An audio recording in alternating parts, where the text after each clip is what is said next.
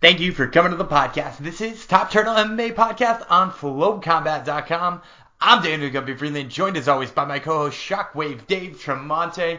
The UFC is heading to Houston this weekend for an absolute banger of a pay-per-view, and we have a great show for exactly that pay-per-view card. First of all, we will obviously be breaking down that card as part of our Fights, Dogs, and Parlay section a little bit later on the show. But before we get to that, we of course are going to be talking with two fighters on the card. First, we'll be talking to UFC Flyweight Championship contender Katlyn Chookagian as she gets ready for Valentina Shevchenko. Plus, we'll be talking with Miles Johns as he gets ready for Mario Batista.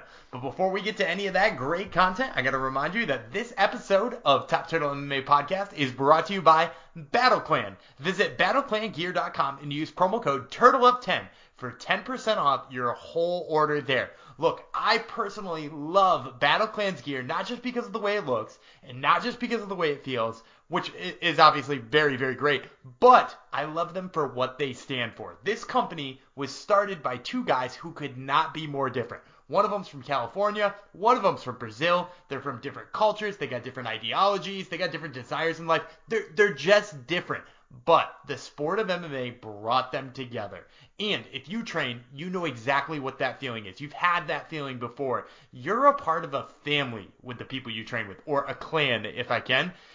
And that's really the premise behind BattleClan, that you want to rep the idea that the people you train with are your people. So you can do that by going to battleclangear.com. Make sure to use promo code TURTLEUP10 and get 10% off your entire order. BattleClan brings you this episode of Top Turtle MMA Podcast, and it starts right now.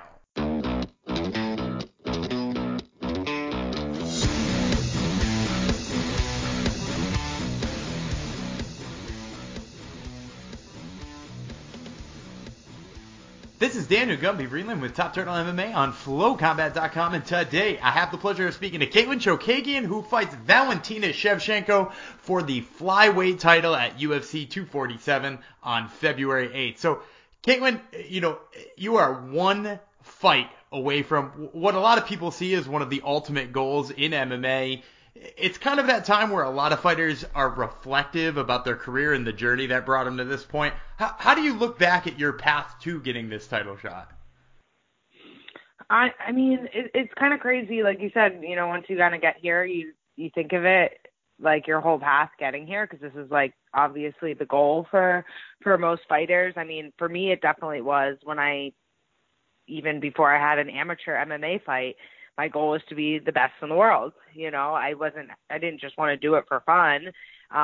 It is fun for me, but that wasn't the goal. And then even when I got to UFC, everyone's like, oh, that's such a great accomplishment. I'm like, yeah, I guess, but that's not, my goal wasn't to just get into the UFC. My goal was, to be the champion of the UFC.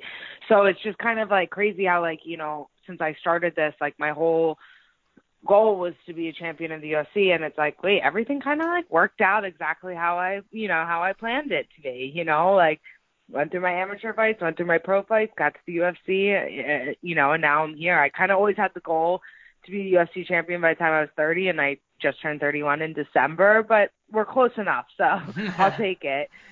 Absolutely. But yeah, it's crazy. I just kind of started realizing over the past year, I'm like, wow, I think I'm like almost can call myself a veteran. Like, sometimes I don't know when that switch went from when I was my first UFC fight to now, and I've had I think I've had like 7 or 8 UFC fights.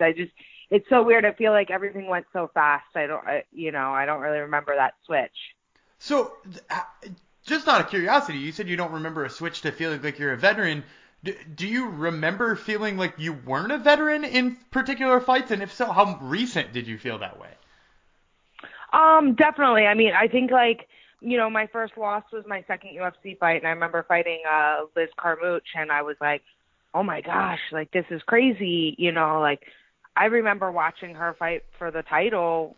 I think maybe I had one amateur fight, or maybe I might have. It was around that time. I might have just started I've trained martial arts my whole life, but just started, on the journey of MMA. So I kind of, felt like that was my second fight, and I was like, well, she's been in the UFC forever, and I think that I gave her a little too much respect, and I think not just her, but other girls that, you know, had been in the UFC for a long time, but like at the same time, I'm like, you know what, like I've been training my whole life, even though some of these girls have been in the UFC longer than me. You know, I might have just got there. I was like, but I've been training longer than them. So like, you know, I think that's where you kind of like learn from your losses and realize like, you know, it's all mental. You know, everyone in there is doing the same thing. You know, it's just the UFC's job to make it seem like a bigger deal than what it is. That makes sense to me. Now, you know, you mentioned the mental aspect of that. You know, there's no more of a mental aspect than going up against somebody like Valentina Shevchenko, who a lot of people have crowned as like the king of, or the queen of 125, with really, you know, a lot of people have said they don't think she has a lot of legitimate challengers. How do you deal with the mental aspect of hearing that repeatedly, you know, either in the media or from fans? Yeah, I mean, going into when I signed this fight, I was like kind of eager to see how I would react to, you know, obviously I've seen the reaction that her last two opponents got, and everyone, you know, in the build up to the fight, everyone saying that they were going to get killed. They're trash. No one can compete with Valentina, and seeing that, and it's like, you know, I know that, but I was eager to see how I would feel in that situation, because I've had some fights where I was maybe like on the betting odds an underdog, but very close, you know, like a slight underdog. But this will be my first fight where I'm, you know, really like a true underdog. And I was wondering how I guess, you know, as the build up of the fight came, if that would affect me, but it honestly hasn't affected me. If anything, it's less pressure on me than before. It's harder when you're expected to win, you know, when people tell you, like, you know, I've had fights where they're like, oh, you're so much better than her. I'm like, well, she's still really good. Like, you know what I mean? I feel like that got me a little bit more nervous than being an underdog, because it's like, no, I know what I'm capable of, and no one expects anything from me, but I don't even have to worry about that.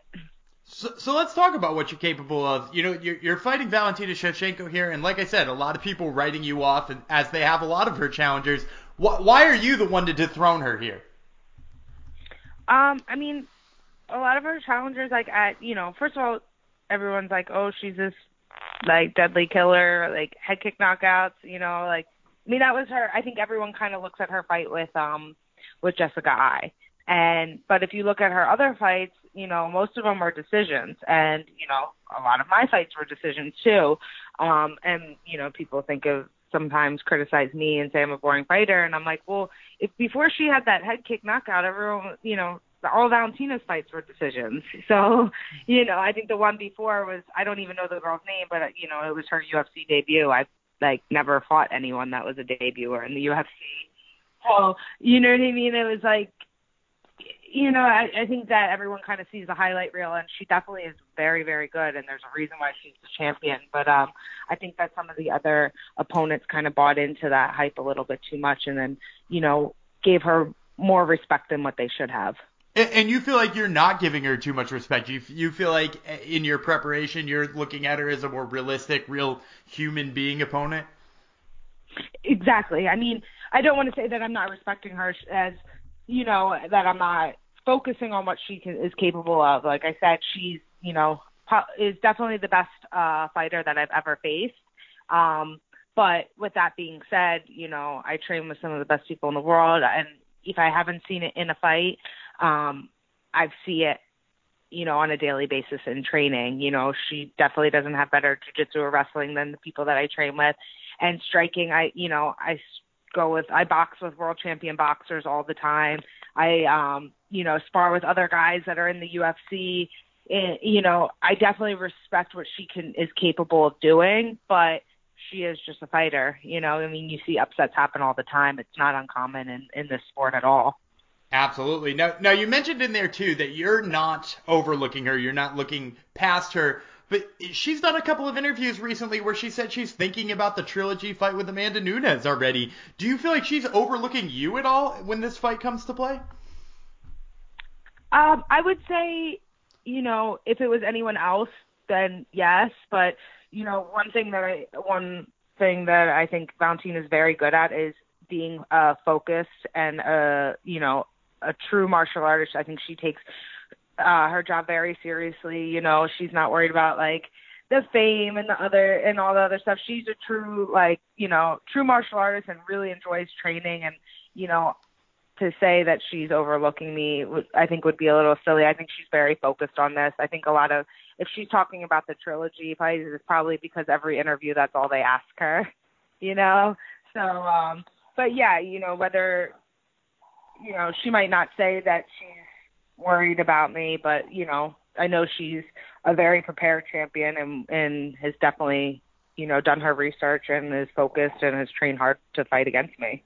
Now, I know you're not much of a trash talker and you're a very respectful opponent when it comes to it, but I would be remiss if I didn't ask, how do you see this fight playing out? If this goes all according to plan, how do you see the end of this fight?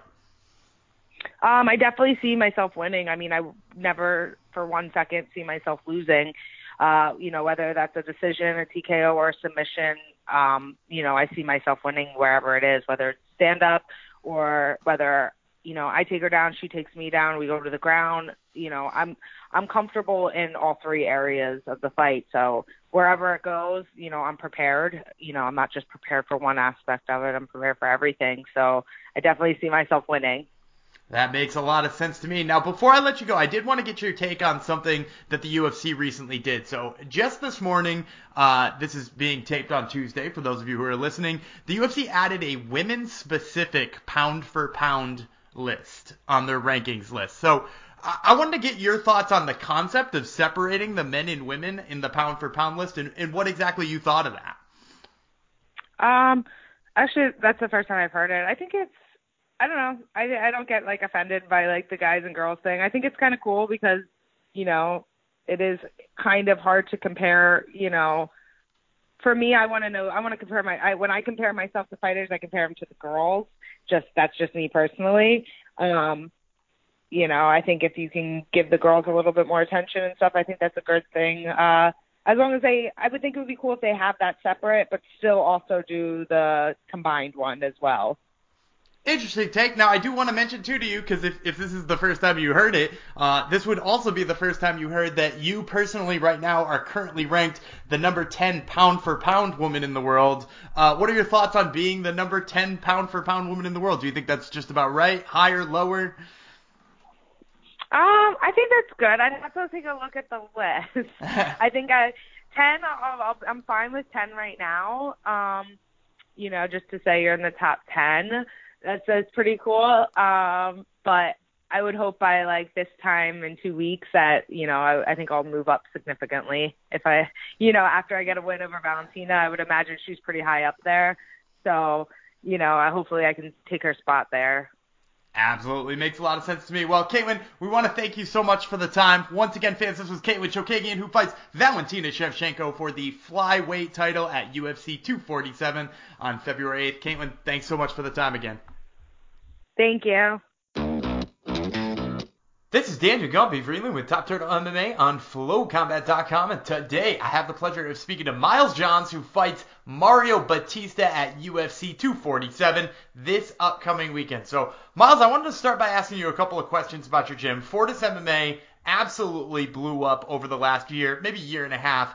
I talked to Jeff Neal at the beginning of last year, and he said that your coach, Saif Saud, said that if you didn't have a number next to your name by the end of the year, he said this to all the people in the gym, that you failed. Now, obviously, some of you guys weren't in the UFC yet. Some people succeeded in getting those numbers next to their name. Did he have similar words of wisdom for people at the beginning of 2020? He did, you know, and it's all relevant and based on where you are. Like the guys that were in the UFC, Jeff, I think at that point he was on a 2-fight win streak. So his next goal was obviously to get a number beside his name.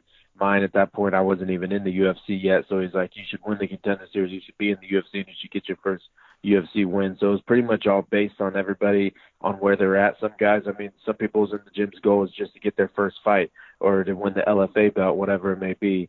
So we're always just setting those small goals, keeping our head down and just working until we reach them. And eventually now we got guys with numbers by their names, guys on 4 and 5 fight win streak. So their goal is obviously to fight for the belt and bring a belt home. and other people. Like my goal by the end of 2020 is definitely to have a number by my name. So everybody just has their own place and their own goal that they're trying to reach, and we're all working hard together and trying to reach them together. And obviously, it's a really stacked division that you find yourself in here. You know, there's lots of contenders, lots of people on long win streaks. What do you feel that you have to do in 2020 in order to make sure that that goal becomes a reality?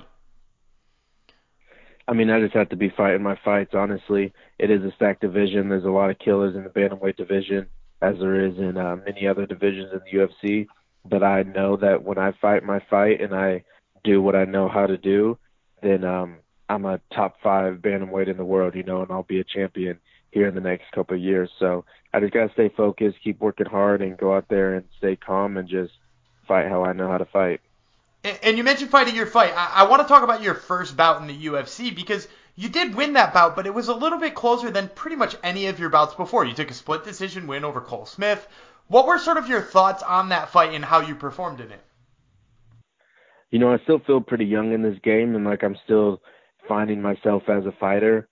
In the contender fight, I had some things that I went through, and I felt like I was just a little bit overzealous in that fight. I was trying to get him out of there a little bit too much and kind of got a little bit wild with some of my punches in that. So my debut, the whole mission was pretty much just to stay relaxed, stay composed, and just keep your head in there. And I think I was almost just a little bit too relaxed. I could have put the foot on the gas a little bit more, and I didn't have enough urgency. So like it was a very close fight. It was a split decision win, but I never felt in danger at all. In between the second and third round, my coach and I were just in the corner talking extremely laid back. I'm like, hey, this fight's flying by. Like, I got to get going. He's like, yeah, you got to get going. Like, we need this third round. Let's go. It was just it was a different fight than I've been in. So it's really just for me finding that balance of going out there and using my power and using my speed and going and trying to take people out while also not getting wild and not getting overzealous and just keeping my head. So I'm finding that balance, and I think the last fight was a great experience to really hone in on that, and I'm ready to show what I've learned here in a couple of days. So I got to backtrack you there just a second because I think by now most people have heard Sayif Saud in the corner of a lot of fighters. They've heard his in-between round speak, and it's some of our favorite. Did you just say he was relaxed in between a round? Because I'm not sure I believe that. I know that was the thing about it. I think he's very good at reading the greens. Like people say, like he just yells and does this and that. He only does that if he has to. He's gonna give us everything he has inside of him to pull out what he needs us to pull out from inside of us. And I think he just saw my demeanor. He felt my demeanor when he came to the corner. The first thing I said was, Coach, this fight's flying by. I got to get going. He saw how relaxed I was. He saw the look on my face. So he stayed relaxed too. He's like, yeah, you do. We need to go out there. We need to start throwing our hands, letting our hands go. Forget about his wrestling, this and that. It was kind of a curveball that he went and tried to wrestle us and hold us against the cage the whole time. I was definitely expecting him to use his kicks and try to keep me away in that. So that was experience too. But yeah, I think he's just really good at reading the greens and really good at knowing what he needs to do for each fighter. So I think he felt that, and we were both just relaxed, like, let's go, let's do it, let's turn on. And that's what we did, and we stole the fight. Absolutely. Now, I want to talk about this upcoming fight with Mario Batista because obviously, like you said, you're trying to change that mentality of being a little bit too relaxed, of being a little bit laid back, and actually going out there and trying to take him out. What have you been doing in order to help change that mentality to make sure that you come out that way? I mean, it's kind of going back to some of the things I used to do. Like I used to just be foot on the gas the whole time, and then I felt like I needed to hone it back a little bit. Now it's finding the balance. I need to kick it up a little bit. So we're finding that balance. That's more of a mental thing. As far as training for Mario, we're just we change some things up, and we're evolving every day in our game. But at the same time, I'm sticking to what I know how to do best. And I believe that if I go out there and I fight my best and I fight the fight I'm supposed to fight, I'll come out victorious. And sort of what are your thoughts on him as an opponent? Because like you said, he's a tough guy. But like looking back at his two fights, they are two very different performances. One where he got taken out pretty quickly. One where he looked pretty damn good the whole time. What are your thoughts on looking at him as a potential opponent? I think he's a good fighter. I think he's a really good fighter. I think he's really well-rounded. He's pretty much good everywhere. but I see holes in his game. I think his biggest attribute is just his sheer toughness. He's going to go out there and he's going to try to take you out until he does or until the fight's over. He doesn't stop for anything. He has a great chin. So, but that's why I love this fight. I think I need a fight like that. I want somebody to come after me like that. So I think, like I said, his biggest attribute is his toughness. Everywhere else, I think I have the edge on him, and we'll just see what happens come Saturday night. Absolutely. Now, I do want to ask you one quick question before I let you go about fighting in Houston. Obviously, it's a home state matchup for you, training out of Texas yourself. And in addition to that, you got some teammates on the card with you, too. Is it nice being so close to home when it comes time for this fight? I mean, with your last fight being so far away. Or is there like that additional pressure, additional things you worry about? What is sort of your preference as far as this goes? Oh, man, it's so nice being so close to home. My brother was able to drive my car down here with bags and all of our equipment and everything we need. My meal company, Fit Meals Prep, was able to send me with frozen meals that he drove with also in the cooler. Like, it's nice. It's like we're fighting in our own backyard. In Canada, it was a great experience. It's kind of what I expected for my UFC debut, because it seemed like back in the day, all my teammates who win always had to go to like Brazil or some far-off place for the debut against a hometown person, and that's what I did. And, I've always thought that's what it would be, but it feels great to be close to home and be able to have everything I need and know the grocery stores and everything like that. It's just been a lot easier, so I'm really excited, and hopefully I'll get to stay close in the future as well.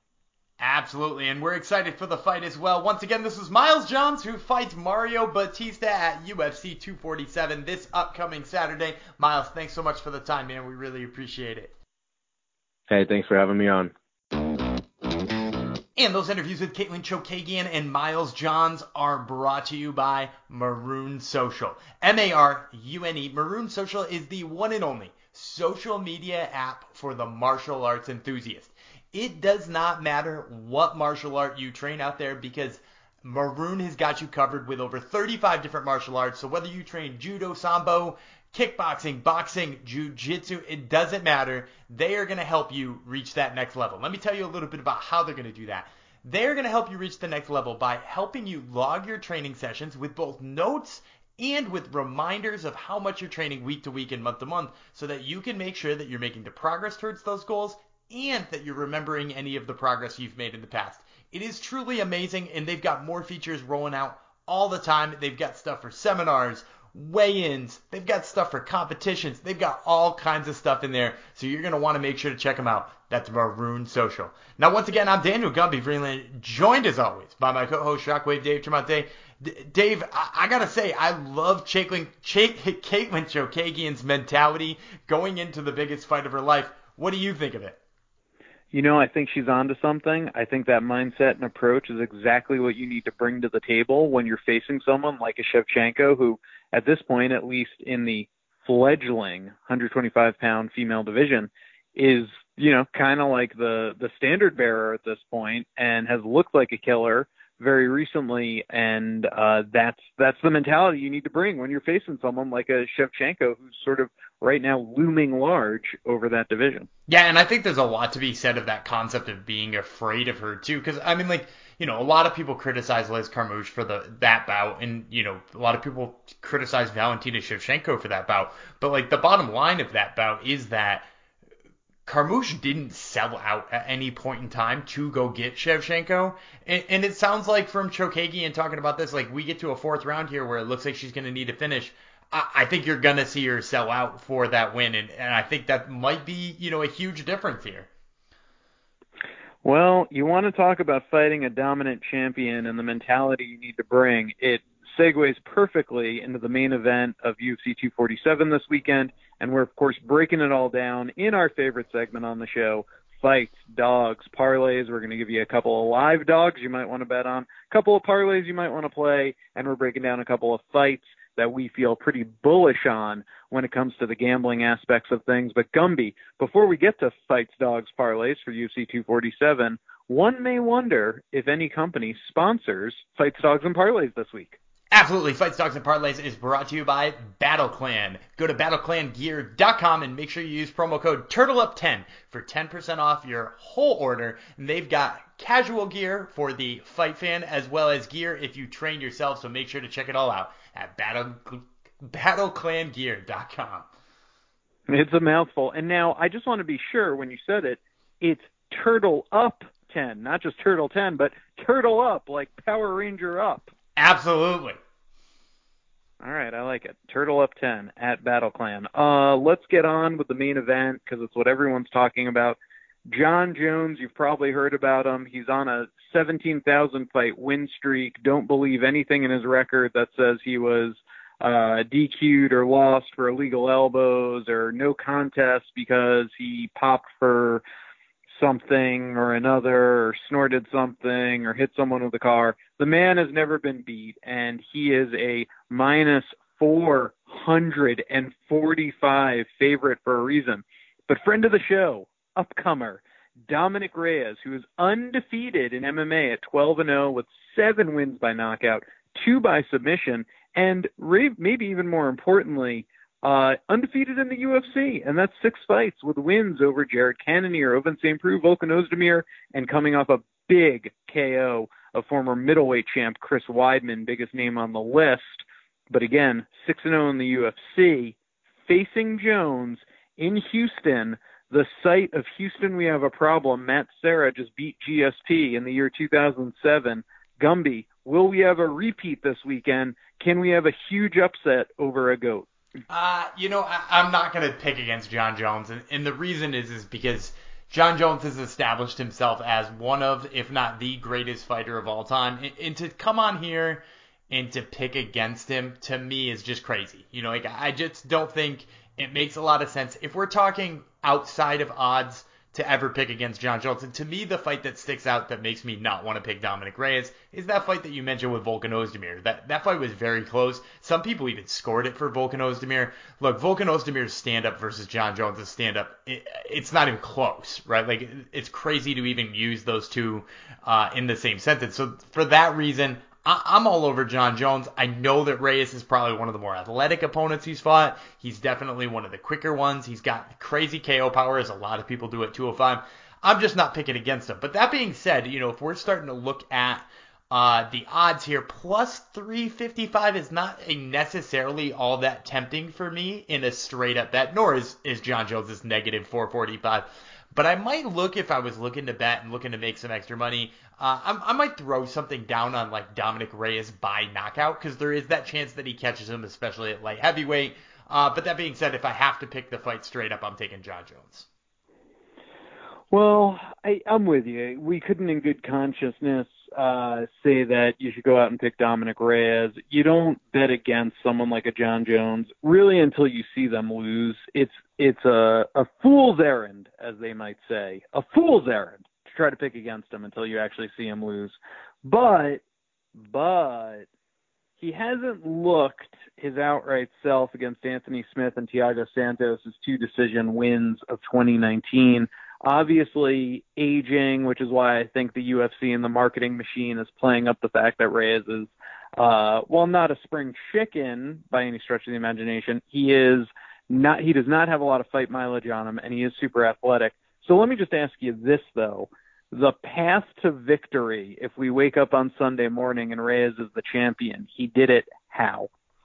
I'm saying he probably did it by, first of all, neutralizing the legs of Jon Jones to start. We know he has powerful kicks, right? That's what got him to the UFC, is that big, powerful head kick. I think probably neutralizing his legs to start and slowing Jon Jones down a little bit. And then somewhere in the late second, early third round, before it gets too deep, because I actually think Jon Jones does a great job in the 4th and 5th round. But like before it gets too deep and, he's banged up a little bit, I would see Dominick Reyes knocking him out somewhere in there, probably with the hands. Not necessarily exactly like he did Chris Weidman, but I could see him landing a bomb after slowing Jon Jones down a little bit. I would say that's his major path to victory. And I would also say making sure that Jones does not bully him or press him up against the cage or utilize that very good MMA style of wrestling that we've seen Jones employ, even to the point of out wrestling a Daniel Cormier in an MMA fight. So that is where I would need to see him stuff a couple of Jones's, particularly he could be sneaky, he's creative, he's flashy when it comes to his fight style, and especially even his takedown game. So that's what I would want to see in that first or second round, him neutralize that. This would have to be a largely stand-up affair, I think, for Reyes to win. But, like I said, we'd be silly to pick against Jones until we see him lose. Absolutely. All right. We have another massive favorite, this time an even bigger favorite. Valentina Shevchenko is in a minus 1135 favorite, taking on our guest this week, Katlyn Chookagian. We will try to be unbiased as we break down this fight, even though she came on our show, at plus 725.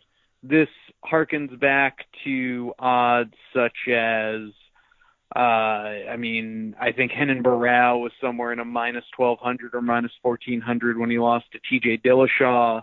Was Holly Holm?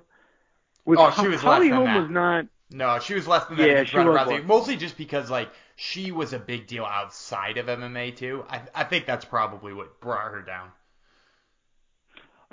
So, with that being said, do we have a T.J. Dillashaw, Renan Barão situation on our hands here?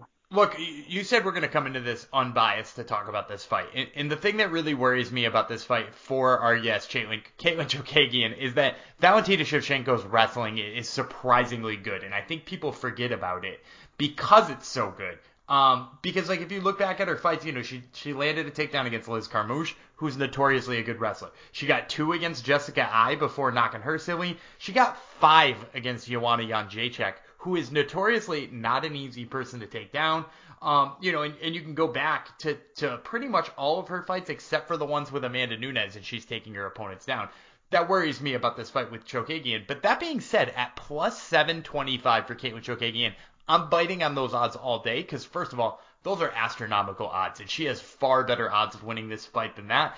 And I would tell you that the path to victory for her is very simple, right? Everybody is pegging Valentina Shevchenko as this big finisher. Who is she finished in the UFC, right? She knocked out Jessica Eye, which is that's a nice knockout, right? Jessica Eye is a highly ranked opponent. But apart from that, most of her fights go to decision, right? She's got a decision over Joanna Jędrzejczyk. She's got a decision over Liz Carmouche. She's got a decision, she got an armbar over Juliana Pena. Decision over Holly Holm. Decision over Sarah Kaufman, which was a split decision. Decision losses to Amanda Nunes. Sure, she finished Priscilla Cachoeira. But, I'm not impressed by her finishing ability, which means that what Chookagian has to do here is one of the things she does best, volume striking. Right? She has to do enough on her feet to make sure that the judges see rounds her way. And if you look at the difference in the strikes landed per minute between the two fighters, Valentina Shevchenko lands just barely 3 punches a minute or 3 strikes a minute. And if you look at Katlyn Chookagian, she is averaging almost 4.5. That's 150% of the strikes that Valentina Shevchenko lands. So with that being said, knowing that she throws volume, and they're not meant to be knockout blows all the time, I actually think plus 725 is a laughable odd set here for Katlyn Chookagian, and one that I think a lot of us should bite on. Okay, I like it. I can't disagree with anything that you laid out there. I can't wait to talk about this next fight because I think it's a very important one, or interesting one, I guess I should say, at 145. Mirsad Bektic at one point was, I think, thought of as a potential future title type guy. He came into the UFC and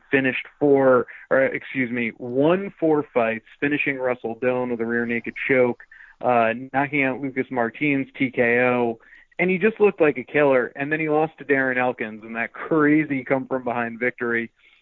Came back, knocked out Godfredo Pepe, split decision win over Ricardo Lamas, and now this past summer he lost via TKO to Josh Emmett. So he's coming off a loss, and he's going to be fighting Dan Ige, who almost feels like he's in a similar position to where Bektic was, let's say 3 or 4 years ago, before the Elkins fight.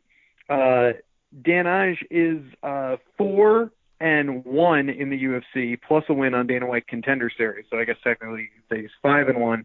He's coming off a unanimous decision win over Kevin Aguilar. He's from Hawaii. He's 28 years old. And the odds on this are, somewhat tight. Bektic, a minus 145 favorite. And Dan Ige is a plus 125 dog, so very slight. Who are you taking? I'm going to take Mirsad Bektic in this because the main reason here is my worry about Ige's takedowns defense and Ige's takedowns, right? Like if you look at Ige's fights, he's got takedowns in all 5 of his fights in the UFC. At least one takedown in all 5 of the fights in the UFC. Mirsad Bektic has a 100% takedown defense in the UFC so far. And that includes bouts with people like Darren Elkins, who is a phenomenal wrestler. It includes a bout with Ricardo Lamas, who's a tough wrestler. And it includes a bout with Chaz Skelly, who's a good wrestler. So, when you include all of those things and the fact that he has never been taken down, and he takes people down at an alarming rate, right? Like, he took Elkins down himself 4 times and beat the living piss out of him. So, knowing that, I'm thinking to myself, what's Ige's path to victory here? And I think the only rightful answer at Ige's path to victory is, right, you have to assume that maybe Bektic's chin is not so great, being knocked out by Elkins and being knocked out by Josh Emmett. When was the last time we saw, like, a pure knockout from Ige?